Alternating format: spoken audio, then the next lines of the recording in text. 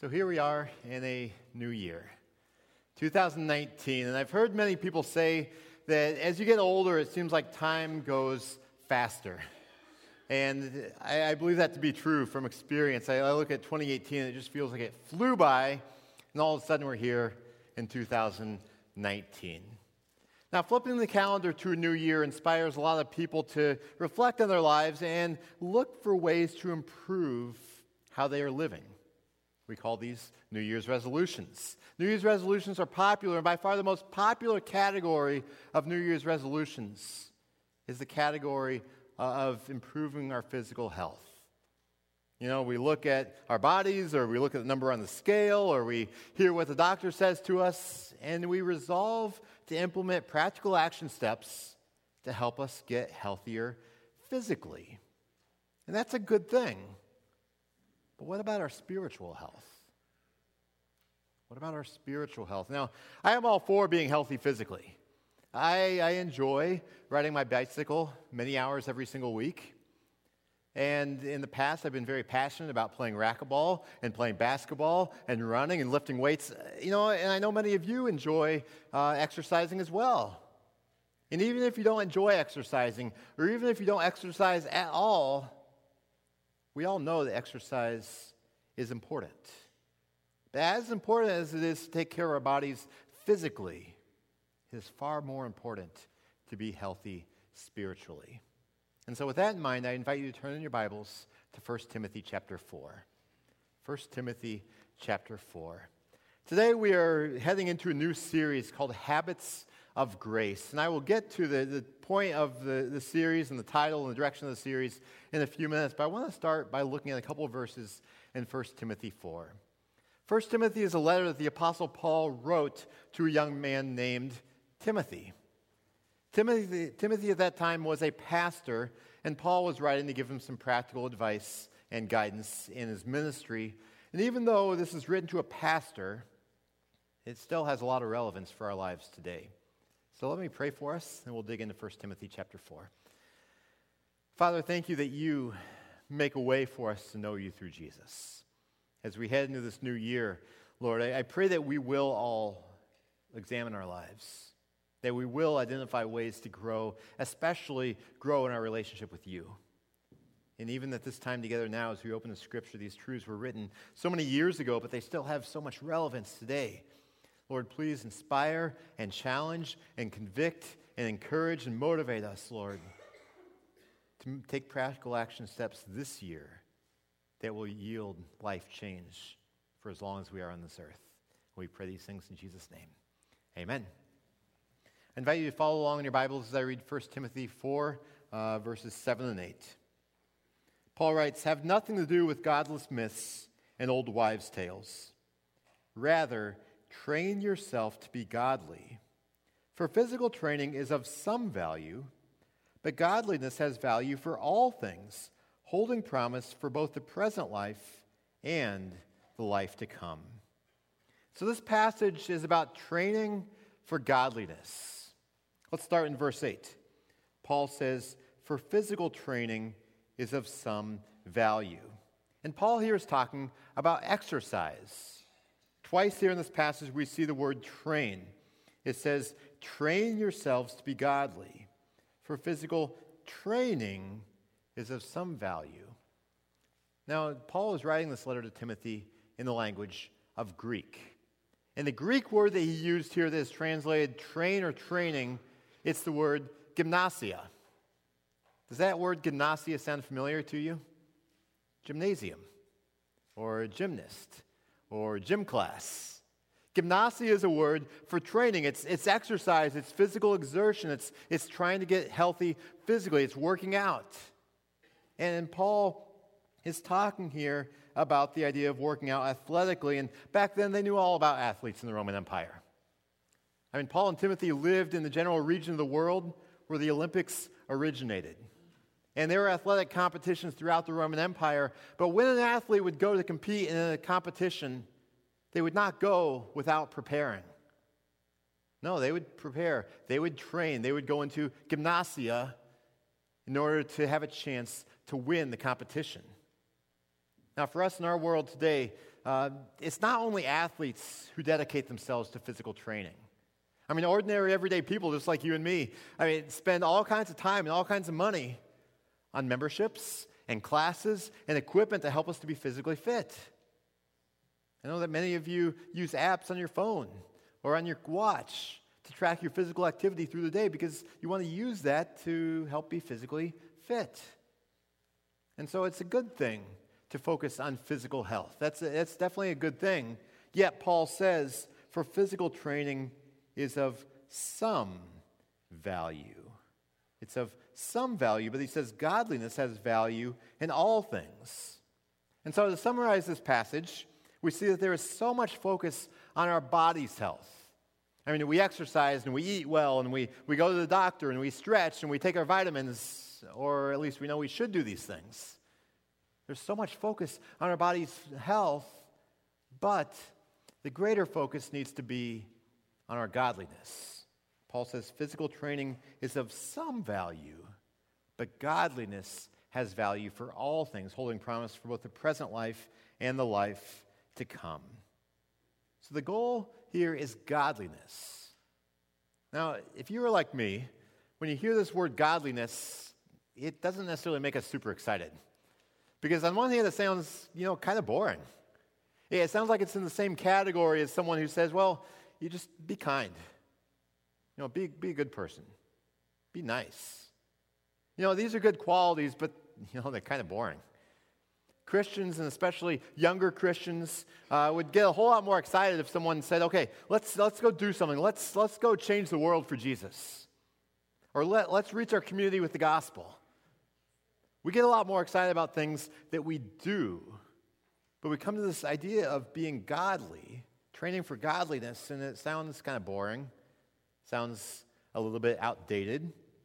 Yet Paul still tells us to train for godliness. Now, one of the other challenges of this word godliness is that it's kind of nebulous. We hear it and like, okay, what does that really mean to be godly? Well, let me give you a definition. Godliness is joyful devotion to God, resulting in a life that glorifies Him. It's joyful devotion to God, resulting in a life that glorifies Him. So godliness starts internally. It starts with what's going on inside of us. This devotion to God is about being fully committed to Him. It's not just activities and stuff that we do. It starts in the heart with our attitude. It's an attitude that rejoices in knowing God. It's an attitude that takes Him seriously. It's an attitude that wants to know Him better and better. I think of the Apostle Paul in Philippians chapter 3. Paul has just surveyed his life, and he's listed out a number of his accomplishments, and he's listed out a number of things that are going really well for him. And he says, you know what? I consider all those things a loss compared to the surpassing greatness of knowing Christ Jesus, my Lord. He's saying, you know what? Those things, they're decent things. There's nothing wrong with those things. But compared to knowing Jesus, they are nothing. Because knowing Jesus is so great. And so Paul is enthralled with the greatness of Jesus. He wants to know Jesus better, and this is really the heartbeat behind the pursuit of godliness. That we want to enjoy God more, and we want to know Him better. So godliness, it starts with what's going on inside of us, but then it overflows, this devotion to God overflows into our actions and our words. It makes a practical difference in our day-to-day lives. As Paul says, godliness has value in all things, all parts of life, all relationships, our work, our school, our hobbies, the way we handle our money, the way we handle everything is benefited by godliness. Let me ask a few questions that indicate some of the aspects of how godliness ought to influence us. How do we treat those around us? That is a part of godliness. Do we display genuine love, joy, peace, patience, and kindness in our relationships? Do we give generously of our time and our money? Are we able to wisely navigate the challenges of life? How do we respond to temptation? Do we live with integrity? Or is there a disconnect between who we portray ourselves to be in public versus who we really are when no one's looking? These are all questions that relate to this topic of godliness. It's about this devotion internally to God that results in glorifying Him. And as we glorify Him, we enjoy Him more and more. That is the heartbeat, again, behind godliness. In verse 7, Paul says very clearly, train yourself to be godly. Train yourself to be godly. Godliness doesn't just happen haphazardly. We don't just accidentally find ourselves living godly lives. It's kind of like someone doesn't just accidentally stumble into being physically fit. I mean, I think a lot of us would like it if it was that way. If you could just sit on the couch and watch TV and suddenly your body is physically fit, that would be nice, wouldn't it? Yeah, that's a resolution you could keep. But the reality is, we don't get physically fit by doing nothing. In the same way, we don't get godly by doing nothing. I think back to high school, I ran track. And a few weeks before the track season would start, I would go out and I'd start running on the roads or on the treadmill in order to prepare for track season. The irony is, I was training before the official training began. But I knew my body was not in shape for serious running. I mean, I wasn't terribly out of shape. I was still skinny. But I needed to get my body prepared for serious running, for the training of the track season. Then we'd train for weeks and weeks, and then would come the track meets. But you have to train to get yourself in the optimum physical condition for any sort of athletics. It's the same way in our relationship with God, that if we truly want to live a godly life that is devoted to Him and glorifies Him in everything we do, it takes training. We have to dedicate ourselves. That's why Paul says, train yourself to be godly. When he says this, he's basically saying, you know what? Get into the spiritual gymnasium. You know what? Dedicate yourself to growing in godliness. And that is really what this new sermon series is all about. It's called Habits of Grace, because it's talking about specific practices that we are seeking to implement in our lives to help us to grow in that devotion to God and grow in glorifying Him, but also to really grow in enjoying God. Because, you know, there are a lot of Christians out there who are going to church on a regular basis. They're doing various church activities. They may even be reading their Bible and praying consistently. But they aren't really experiencing joy in their relationship with God. Might be going through the motions, might be drudgery, might be something that gives them some warm feelings, but they still aren't experiencing true joy. The goal of this series is to help us to experience joy in our relationship with God, and to do it in the form of these habits, something that gets ingrained into us, these certain practices. Now, as I was preparing for the series, there were a number of weeks where I was going back and forth between two phrases, trying to figure out, okay, which phrase is going to define this series? Is it going to be habits of grace, or is it going to be spiritual disciplines? Because they both look at the same topics, but from two different angles. Spiritual disciplines is more the traditional term. It's talking about these practices like reading our Bible and memorizing Scripture and praying and fasting and solitude and gathering for worship just like this and fellowship and accountability with others and serving others and giving generously. These are all spiritual disciplines that help us to grow as followers of Jesus. But I was debating, okay, do we focus on the term habits of grace or spiritual disciplines? Again, they talk about the same thing, but from two different angles. I ended up going with habits of grace, even though it's a less known term, because I think it better describes the process of spiritual growth. Now, spiritual discipline, it's still a valuable phrase. We use it in our subtitle for this series. But I feel like spiritual discipline focuses a whole lot, if not entirely, on what we are doing. We work harder. We put in the effort. We are disciplined. We do this and this and this.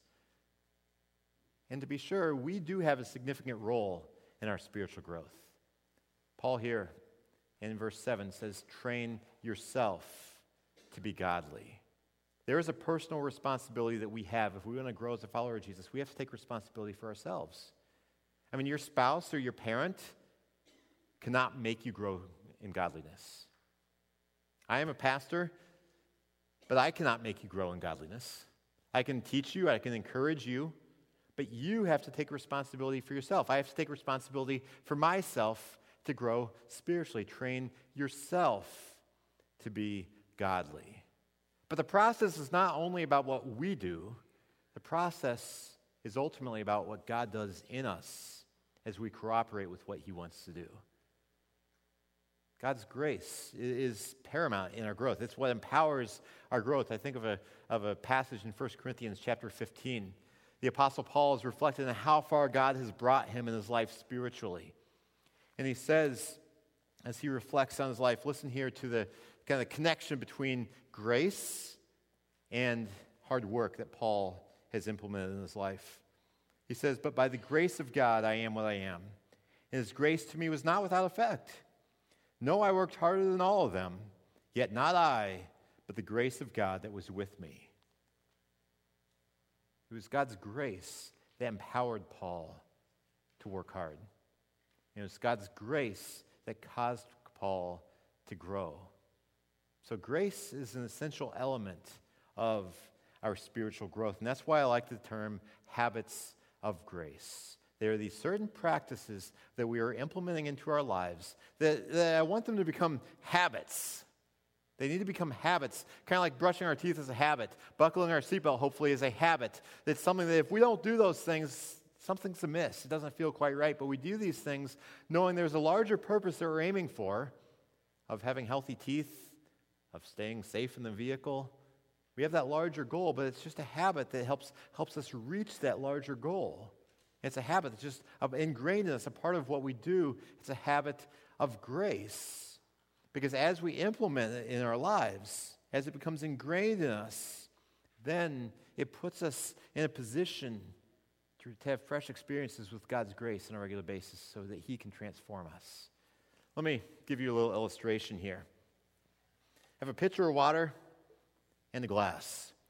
In this illustration, imagine this pitcher of water represents God and his grace that he pours out. And this glass represents our lives. Now, if you want to pour water into a glass, it needs to be in a particular position in relationship with the pitcher in order for water to enter the glass. It doesn't really work if you pour water and the glass is way over here, does it? No, it doesn't. It's a nice looking glass, not being filled. Doesn't really work if you lay the glass right there either, does it? No, or I mean, if you turn the glass upside down, not going to work. You have to have the glass in a certain orientation in relationship with the pitcher in order for water to fill the glass. And that's how it is with these habits of grace. Now, God, we cannot force his hand.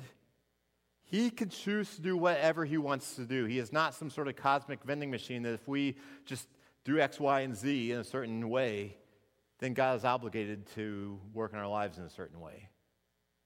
No, the habits of grace, these practices, they do not guarantee any specific result.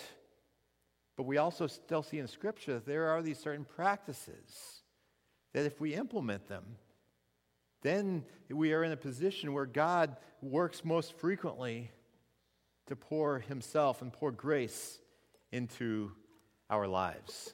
And so that's what the idea of habits of grace is all about, is putting ourselves in a position for God's transforming grace to work in our lives so that we will grow in enjoying him and in glorifying him. Now, I can't claim any originality with the title Habits of Grace. There's a book called Habits of Grace. And it was actually this book by David Mathis that opened my eyes to this idea and this term, because I was very familiar with spiritual disciplines. But as I said, I like the phrase habits of grace more. And so in this series, I'll be leaning significantly on this book, also on another book called Spiritual Disciplines for the Christian Life by Donald Whitney. If you want to dig deeper on these topics, I highly recommend reading either one of these books. It's a great resource for digging deeper into these habits of grace or these spiritual disciplines. Now, my goal in these Habits of Grace series for us is not that these would be just merely New Year's resolutions. Because you know what? If you're going to make resolutions, make some spiritual ones as well to grow closer to God. But the reality is New Year's resolutions don't generally transform our lives. For some people, they do. But statistics have shown that by the end of January, half of all people who've made New Year's resolutions have already stopped pursuing them. 50% by the end of January. Then by the end of February, 80% of those people who made New Year's resolutions have stopped trying. New Year's resolutions do not have a great track record for follow-through. And what we're looking for is something that will make an actual habit into our lives long term. But New Year's resolution, if that's all it is, will not do it. I think of something I saw on Facebook on New Year's Day this week. It's from one of my Facebook friends, and he's with a group of people here, and it says 24 hours ago, so this is December 31st. Starting tomorrow, we're not eating out. We need to lose weight and save money. So that was on December 31st. Now this post was on January 1st, and it says, today at Olive Garden. I mean, 12 hours into the new year, and you're already failing. Now, you can certainly, if you fail in a New Year's resolution, you can certainly get back on again and keep pursuing it. But that's the reality of New Year's resolutions, is we have great intention, but we struggle to follow through. Now, hopefully we'd make it longer than 12 hours, when probably at least half of that was sleeping. But the reality is that good intentions don't necessarily get us to where we need to go. But what we're looking at doing is building these habits that become ingrained in our lives, not merely a New Year's resolution. And by doing this, by doing these habits of grace, we're seeking to move beyond just a haphazard approach to spiritual growth. Because most people, most Christians, their plan or their intentionality for spiritual growth is haphazard at best. I mean, you get people who are very disciplined and focused on keeping their budget, or on doing their work right, or on investing time in their hobbies, or working out on a regular basis, or eating well. You can get people who are very disciplined and focused and intentional in those areas, yet they are incredibly haphazard in their relationship with God and how they're growing there. And so what Habits of Grace is trying to do is to bring a high degree of intentionality into our spiritual lives to help us to grow. And I think it's important in all this to remember, what is the goal that we are pursuing here? Because training and discipline by itself, if it doesn't have a larger goal it's aiming towards, will fall by the wayside really quickly. I think back to high school track for me. I mean, what was my goal in running track? I mean, my goal was something more than just running quarter-mile circles over and over and over and over. I mean, that's what training frequently looked like. But I will tell you that if that's all track was about, was just, run circles and, exert a lot of energy, sweat a lot, work hard, and then end up right where you started, that's not something that really entices me to keep going. No, in track, you have bigger goals that you're aiming for. You're putting in the training and the discipline so you can do well in track meets, hopefully win, set personal bests, set school records, go to state. These are the goals that compel you to be dedicated in your training. And unfortunately, for many Christians, we haven't really thought about what goal compels us in our Christian life. And without a compelling goal, it's going to be hard to persist in any sort of training or develop any habit. And I'll share with you kind of what my heart is of, okay, what am I pursuing? Why do I think it's valuable to pursue Christ, to really implement habits of grace? To me, it's about being caught up in a story that's so much bigger than ourselves. The story of who God is and what God is doing in this universe. That we get to be a part of that. And I agree with the Apostle Paul that there is nothing that compares to the greatness of knowing Jesus. That Jesus is the ultimate source of joy and hope and peace and confidence and purpose and identity in life. There's nothing that compares to him. I think of what Pastor John Piper has said, that God is most glorified in us when we are most satisfied in him. The purpose for which God made us is to glorify him. But the way that we best glorify him, the way he gets the most glory out of our lives, is when we are enjoying our relationship with him, when we are satisfied in him more than anything else. And to me, that's part of what motivates me, is that I want to enjoy something that's durable. It's so easy to get our enjoyment out of things that will pass quickly, whether it's sports or things that money can buy or physical fitness. Paul says physical training is of some value, But godliness has value for all things, holding promise for both the present life and the life to come. Pursuing things of this world, accomplishments and successes at work and at school and athletics and stuff and hobbies, those things don't give us ultimate long-term satisfaction. We need more and more and more. But Jesus satisfies us in a way that no one else can. And to me, that provides the motivation to find satisfaction and joy in Him. And that, along the way, brings tremendous glory to God, because then the focus is on Him. And so I pray that that's part of what compels me. I pray that you will be compelled by similar types of things, by the greatness of knowing God, by wanting to enjoy Him more. And if that's you, I want to encourage you to stick around for this Habits of Grace series and to really focus in on implementing these habits of grace. Because as we do so, it basically serves as a gymnasium for godliness, training us to enjoy God and to glorify Him. Let's pray. Lord Jesus, we thank you that you give us so many reasons to rejoice. We live in a world that is broken and challenging, and as hard as we try in our jobs and our school and our friendships and family and with our finances and stuff and hobbies, Lord, these things, they're good, but they don't bring ultimate lasting satisfaction. But God, we thank you that you give us a source of satisfaction and joy that is durable, that nothing can take away. And so, Lord, I pray that you will move us beyond apathy and indifference, move us beyond just going through the motions in our relationship with you, and I pray that you will move us toward truly enjoying you. And we know that there are habits that can help us along that path.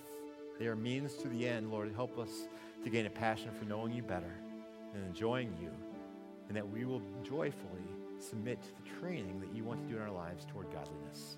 We pray these things in Jesus' name. Amen.